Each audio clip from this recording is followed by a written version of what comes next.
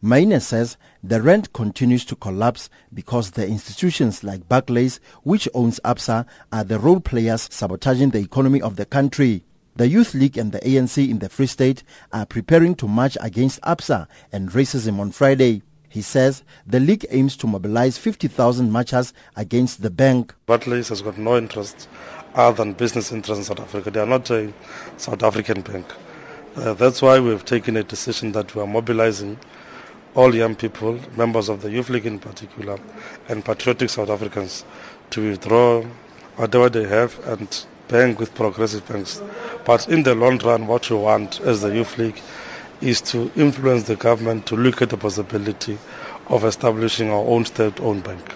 Maine's visit to the Free State comes after he closed his Absa account in Pretoria. He also warned the people who are behind racist remarks on social media, saying those who undermine the efforts of reconciliation will meet the full might of the ANC. When we arrive here, we are told that the province arranged a march against racism. The Youth League has taken a decision that must mobilize society to defend this, firstly to defend the sovereignty of our country. That's why we've taken a decision that we are mobilizing all young people, members of the Youth League in particular, and patriotic South Africans. The Youth League has also donated school uniforms to Iphahamiseng Orphanage as part of Back to School campaign. Maine says they want to make sure the orphanage is a conducive home for orphans. I'm Thabiso Khadebe in Bloemfontein.